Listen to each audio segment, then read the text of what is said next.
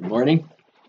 If you have your Bibles still handy, would you please turn with me to our main text for this morning, which comes from Matthew chapter 18, verses 1 to 14. Matthew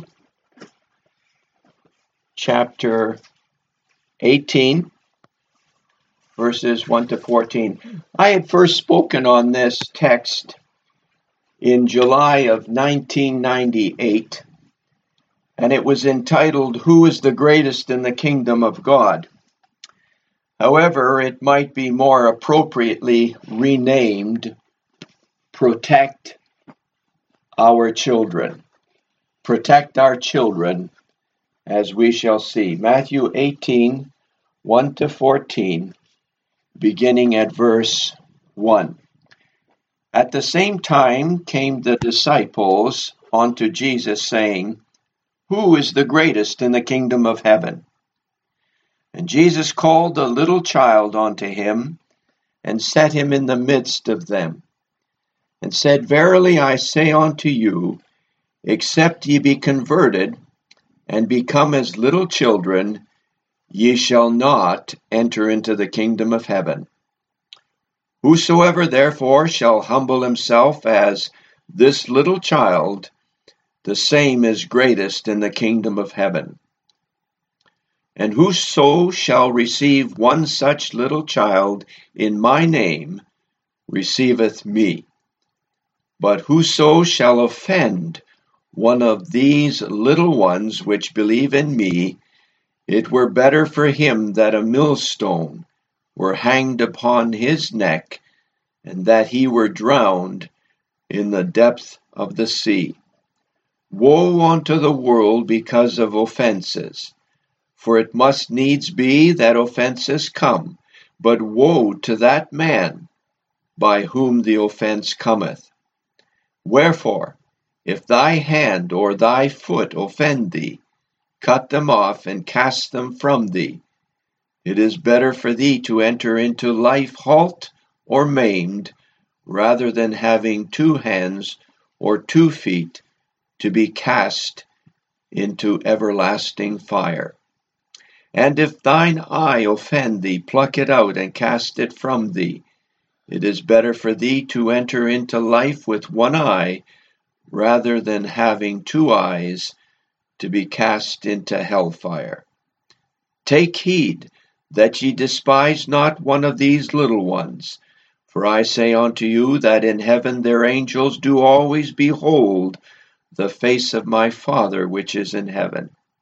For the Son of Man is come to save that which was lost. How think ye, if a man have 100 sheep, and one of them be gone astray, doth he not leave the 99 and goeth into the mountains, and seeketh that which is gone astray? And if so be he that he find it, verily I say unto you, he rejoiceth more of that sheep than of the 99 which went not astray. Even so, it is not the will of your Father which is in heaven that one of these little ones should perish. And may God, the Holy Spirit, grant us the wisdom to understand the text before us this morning. As this particular scene opens up, we see the disciples all coming to Jesus at the same time with the question, who is the greatest in the kingdom of heaven? Who will be the most important in position or in rank in the kingdom of heaven? It was an issue that the disciples had been discussing amongst themselves for quite some time now, for we read in Mark's Gospel, chapter 9, verses 33 to 34, the following. And he came to Capernaum, and being in the house, he asked them, What was it that ye disputed amongst yourselves by the way? But they held their peace. For by the way they had disputed amongst themselves who should be the greatest. Now the Lord knew all along what they had been disputing about, for he is God. But he nonetheless allows them the opportunity to personally articulate this question. Who is the greatest in the kingdom of heaven? Notice, first of all, that these are his disciples. These are the 12 disciples as we know them, those from the inner circle, so to speak, those who had been privileged to walk with him, to see him perform countless miracles, to hear him teach the truths of God as they sat at his feet. They witnessed firsthand his tenderness and mercy to all with whom he came in contact. These were Peter, James, and John, and Judas, and so on. These are the disciples who disputed amongst themselves, debating as who should be the greatest in his kingdom. Would it be Peter, the chief spokesman, who had already been given the keys of the kingdom of heaven in Matthew 16:19? Would he, for instance, be given the position of Lord Chancellor of the household? Or would it be Judas, who was their treasurer? Would he be given the position of Lord Treasurer in the kingdom of heaven and thereby be considered the greatest?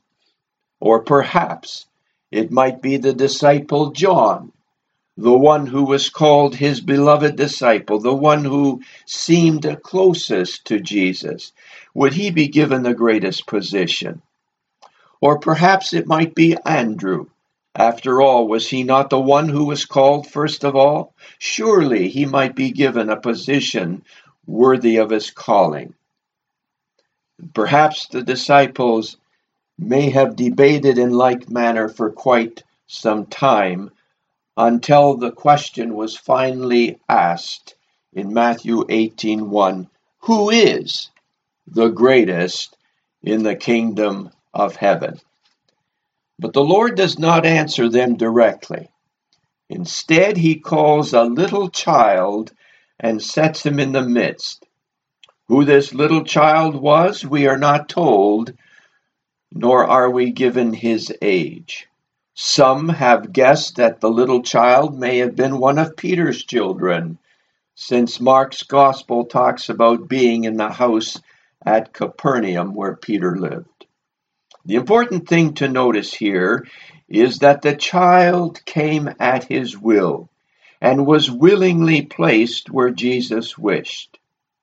I would venture a guess that there was a smile on our Savior's face as he tenderly reached down to pick up this little child and then gently set him in the midst of the 12 disciples as his little model.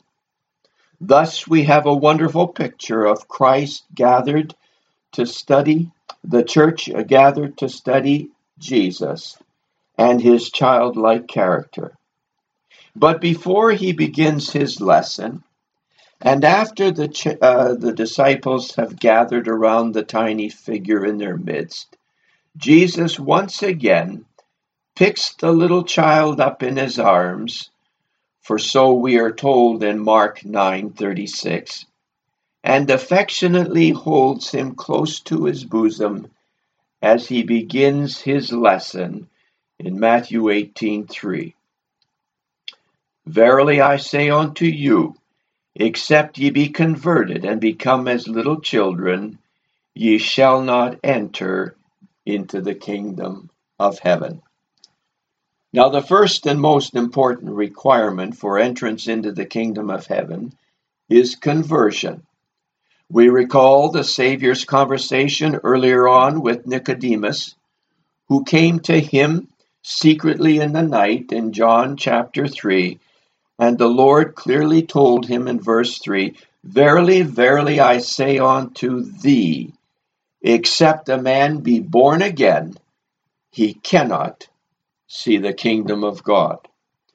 The Apostle Paul also emphasizes the necessity of this spiritual rebirth when he is expounding the resurrected new body in 1 Corinthians 15:50.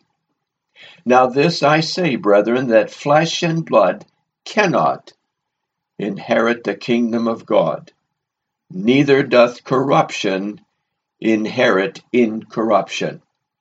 But here in Matthew 18:3, the Lord is not referring to that spiritual rebirth that all who enter heaven must first experience.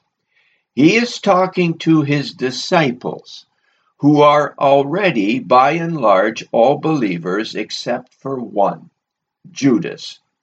And so he is not intending the meaning here for converted to be the same as regeneration or spiritual rebirth, but rather he means that their opinions and attitudes and feelings about the kingdom of the Messiah must be changed.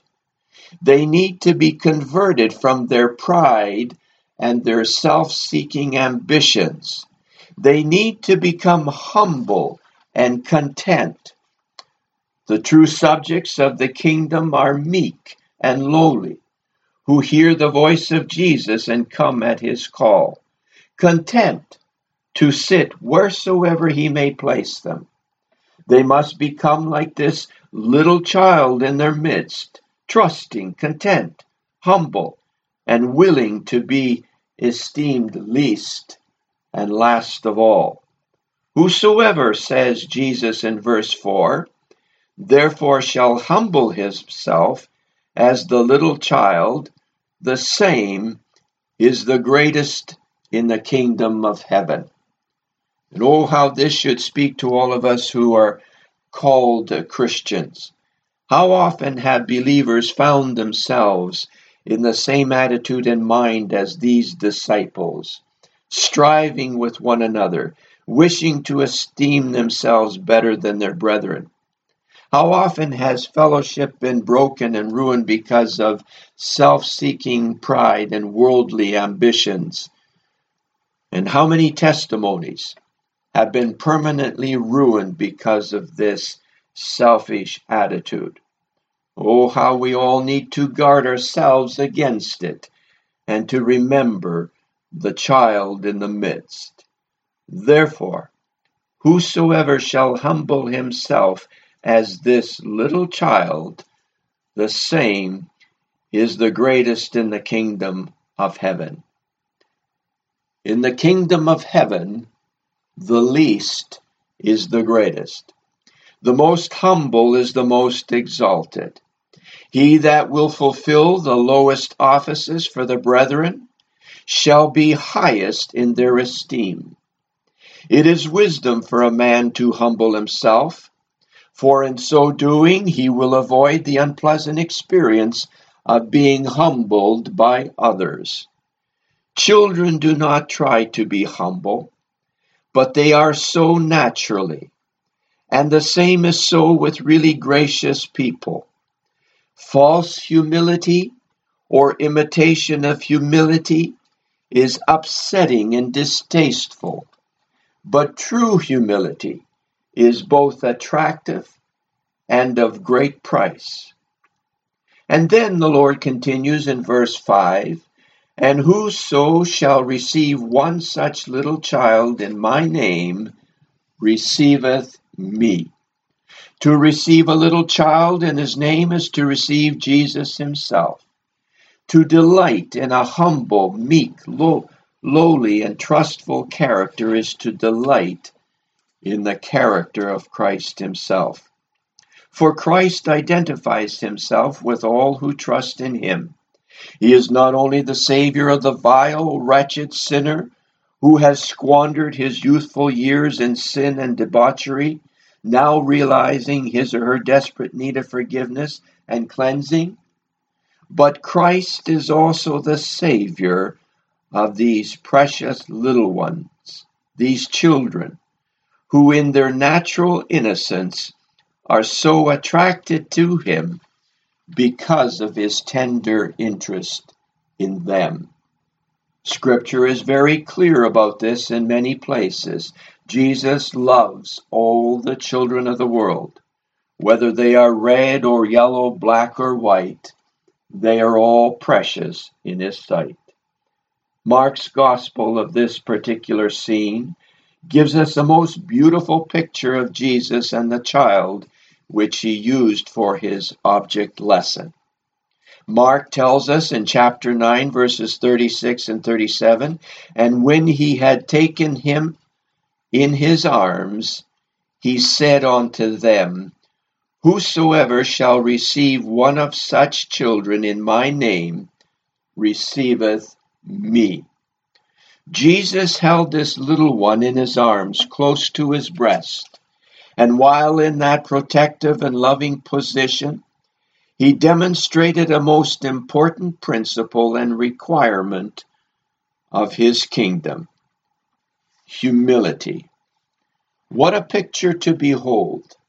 A child unable to yet care for itself, lovingly cradled in the arms of the Almighty. Where else could that child be more secure, more loved, more blessed than in the arms of Jesus? In Matthew 19:13-14, shortly after this particular account, we read of another incident where Jesus is in the presence of children. "Then were there brought unto him little children, that he should put his hands on them and pray. And the disciples rebuked them. But Jesus said, Suffer little children, and forbid them not to come unto me, for of such is the kingdom of heaven. And he laid his hands on them, and departed thence." Jesus loves children. He loves them because he created them. He loves them because they are his, and as such, he means to protect them through his warning in verses 6-10. He has just taught that all who receive a child in his name receive Christ himself. Now he is going to show the opposite is also true by analogy. Verse 6, "But whoso shall offend one of these little ones which believe in me, it were better for him that a millstone were hanged about his neck, and that he were drowned in the depth of the sea." Verse 10, "Take heed that ye despise not one of these little ones. For I say unto you, that in heaven their angels do always behold the face of my Father, which is in heaven."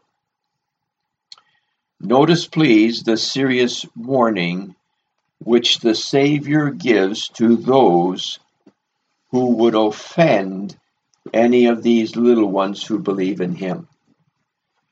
Remember that Jesus is still in the midst of the disciples, with this little child still in his arms, close to his bosom. Do not despise any one of these little ones, because God loves them, and their heavenly angels do always appear before their heavenly Father, who himself takes a special interest in all children. He has thus set his holy angels about them for their good.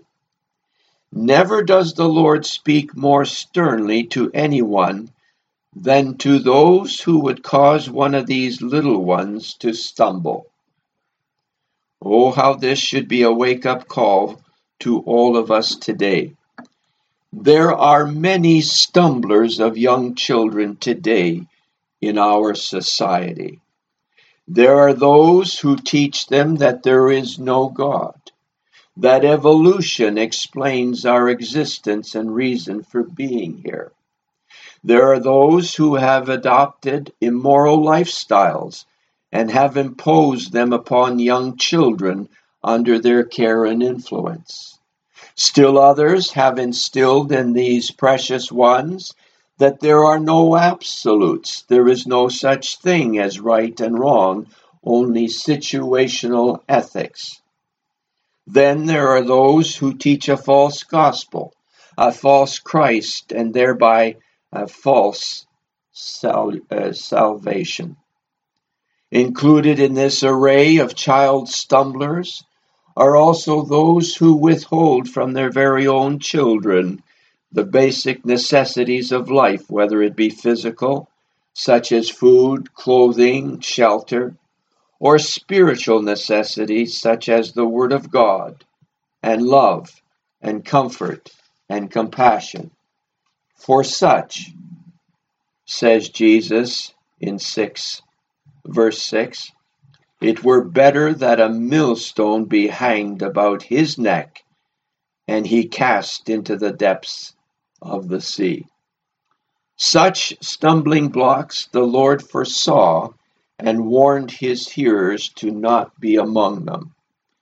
Our nation's destiny hangs in the balance today because of our mistreatment and abuse of our children. Many of our children are brought into this world illegitimately and then abandoned by irresponsible young parents who, under the guise of inability to properly care for their child, hand them over to adoption agencies, which in turn place these children in appalling circumstances to be raised contrary to the will of God. Still, hundreds of thousands each year are sacrificially led to the abortionist knife because their mother has been deceived into killing her own child. And then there are countless thousands of other children that are sexually abused and mistreated by family members themselves. Is it not easy to see where we as a nation are quickly headed and where we find ourselves today? The enemy has effectively removed our freedom to teach, to read, and to study the Word of God in our schools, in our homes, and in most of our churches as well. And as a result of this, our society is blindly heading towards God's judgment. We must never forget the example of Israel in the Old Testament. Israel, God's chosen people. Israel, that nation upon which God set his favor and grace and caused to prosper and used her as a channel of blessing to the rest of the world. To Israel, he gave his truth in the form of scriptures. To Israel, he gave light and prosperity and abundance. But when Israel turned from God and became idolatrous and sinned unashamedly before their God and Savior, God's judgment was poured upon her with great wrath. First came the Assyrian hordes and caused Israel to be carried captive. The first when Pekah reigned as king of Israel in 740 BC, and then when Hosea reigned as king of Israel in 721 BC. Here is what the scriptures say were the reasons for God's judgments in 2 Kings 17:15-18. And they rejected his statutes and his covenant that he made with their fathers, and his testimonies which he testified against them. And they followed vanity and became vain, and went after the heathen that were round about them, concerning whom the Lord had charged them that they should not do like them. And they left all the commandments of the Lord their God, and made them molten images, even 2 calves, and made a grove, and worshipped all the host of heaven, and served Baal. Verse 17. And they caused their sons and their daughters to pass through fire, and used divination and enchantments, and sold themselves to do evil in the sight of the Lord, to provoke them to anger. Therefore the Lord was very angry with Israel, and removed them from out of his sight. Imagine parents sacrificing a 7-day-old child alive, burning them alive to a false god called Molech. Then came the Babylonian captivity of Judah, under the generalship of King Nebuchadnezzar, king of Babylon, in 597 BC. Judah also fell and was taken captive. The scriptures again tell us the reasons why this tribe, chosen of God, fell under such terrible judgment by the God who called them to be his own. In Ezekiel 16:38, Jehovah tells of Judah's impending judgment. And I will judge thee as women that break wedlock and shed blood are judged. And I will give thee blood in fury and jealousy. And the charges against Judah are almost identical to the charges against Israel. But the last straw, so to speak, is Judah's treatment of its own children. For we read in Ezekiel 16:20-21, Moreover, thou hast taken thy sons and thy daughters, whom thou hast borne unto me, and though these hast thou sacrificed unto them to be devoured. Is this of thy whoredom a small matter, that thou hast slain my children, and delivered them to cause them to pass through fire for them? Again, notice, the Lord calls the children his children. Judah, like Israel, sacrificed their children to the pagan deity Moloch by causing their children to pass through fire, to be burned alive in fire. And God's long-suffering and tolerance came to an end, and his judgment fell even upon his chosen people. Now, as we resume again our main text in Matthew 18:11-14, we read, For the Son of Man is come to save that which was lost. This is the second reason why we should not despise these little ones whom Jesus loves so deeply. Not only has God placed his holy angels to care for them and to minister to them, we're told in verse 10, but also because Jesus came to save them. He came to give his life a ransom for all of these precious ones. Jesus then gives the parable of the lost sheep in verses 12 and 17 to illustrate the importance of God's concern and care for every individual child. How think ye, if a man have 100 sheep, and one of them be gone astray, doth he not leave the 99 and goeth into the mountains, and seeketh that which is gone astray? And if so be that he find it, verily I say unto you, he rejoiceth more of that sheep than of the 99 which had not gone astray. Even so, it is not the will of your Father which is in heaven that one of these little ones should perish. Jesus uses the illustration of the lost sheep.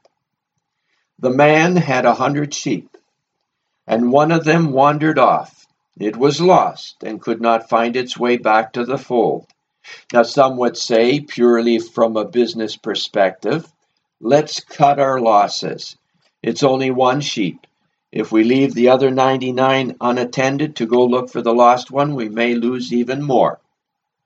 But you see, God is not in the business of making profits. God is in the business of saving souls, of caring for his sheep.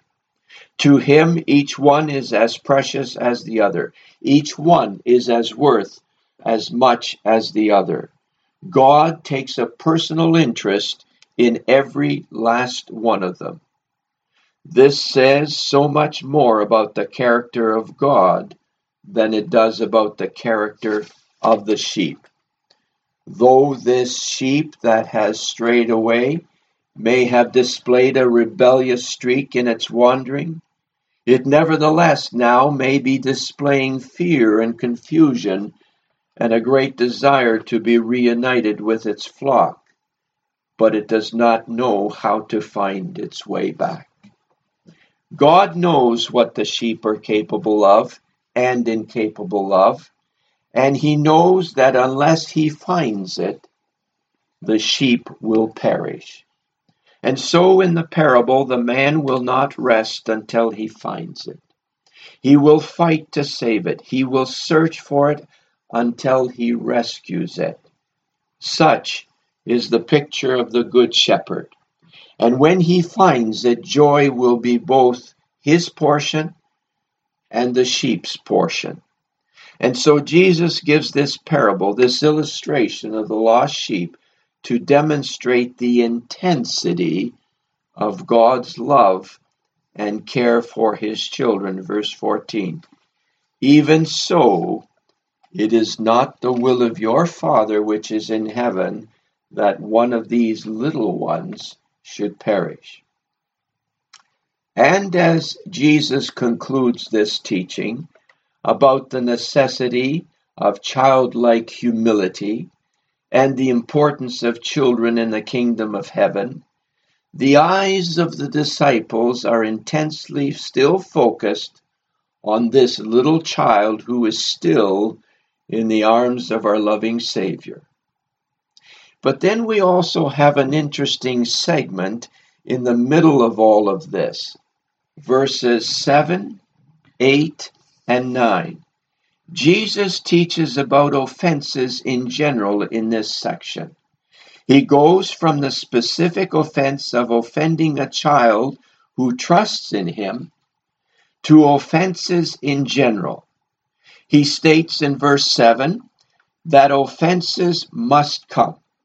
There will be things in life that will produce sin, things that will cause us to sin, or temptations that will induce others to sin.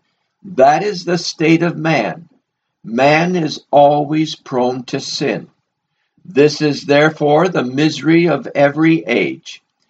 There will always be those men or women in every age who will, because of their sinful disposition, try to mislead, to deceive, to tempt, to persecute, to threaten, to allure, to persuade or seduce believers from their faith and lead them into sinning. Those who in any way hinder the salvation of others will find their own condemnation the more intolerable. Woe to that man by whom the offense cometh, verse 7. Then in verses 8 and 9, the Lord gives a stern warning to his own disciples. He illustrates the severity of our war against sin through these two verses. Temptations and allurements to sin are so dangerous that if we should find ourselves in them, then we should do our utmost to rid ourselves of them. If the cost to us should be to enter maimed in this life without hand or foot, it would be a small price to pay so long as we enter into life eternal. Better by far to give up the cultural things, the worldly accomplishments, than to miss out on eternal life. The so-called half-educated, timid, humble, simple-minded believer who, in order to escape the snares of false science, worldly cunning and courtly pride, has cut himself off from the advantages in life, will in the long run prove to have been wiser than those who have risked their souls for such things. Charles Spurgeon once wrote, quote, "The humble in heart, though judged to be fools among the ungodly, must not be so judged of by us.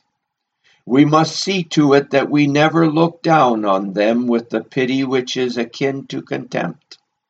They are very dear to God. They are cared for by angels, aye, by the presence of angels who dwell near the eternal throne. Nay, this is not all. Jesus himself cares for the poorest and the neediest. Yes, he came to save that which was lost. How dare we then be proud and despise a child because of its youth, or a man because of his poverty, or his want of intelligence? The angels and their Lord care for the most despised of our race. Shall not we? End of quote. This then brings us to the end of our text for this morning. In answer to the disciples' question, who is the greatest in the kingdom of heaven? Whosoever therefore shall humble himself as this little child, the same is the greatest in the kingdom of God.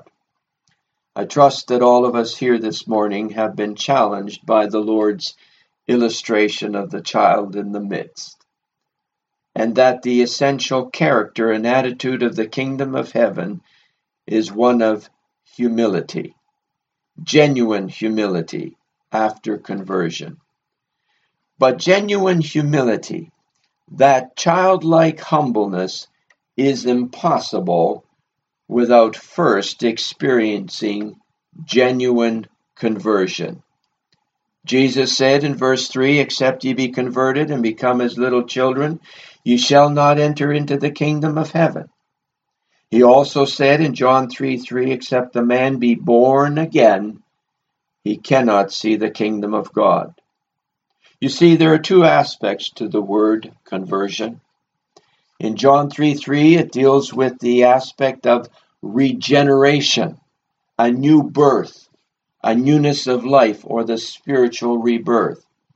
Only God can give us that new spiritual rebirth when we repent of our sins and by faith put our trust in Jesus Christ as our sin bearer. Eternal life is a gift of God, and I trust that everyone here this morning has availed themselves of that gift. But then there is that other aspect of conversion, as it is used in this passage here, that of a changed attitude, a changed mind.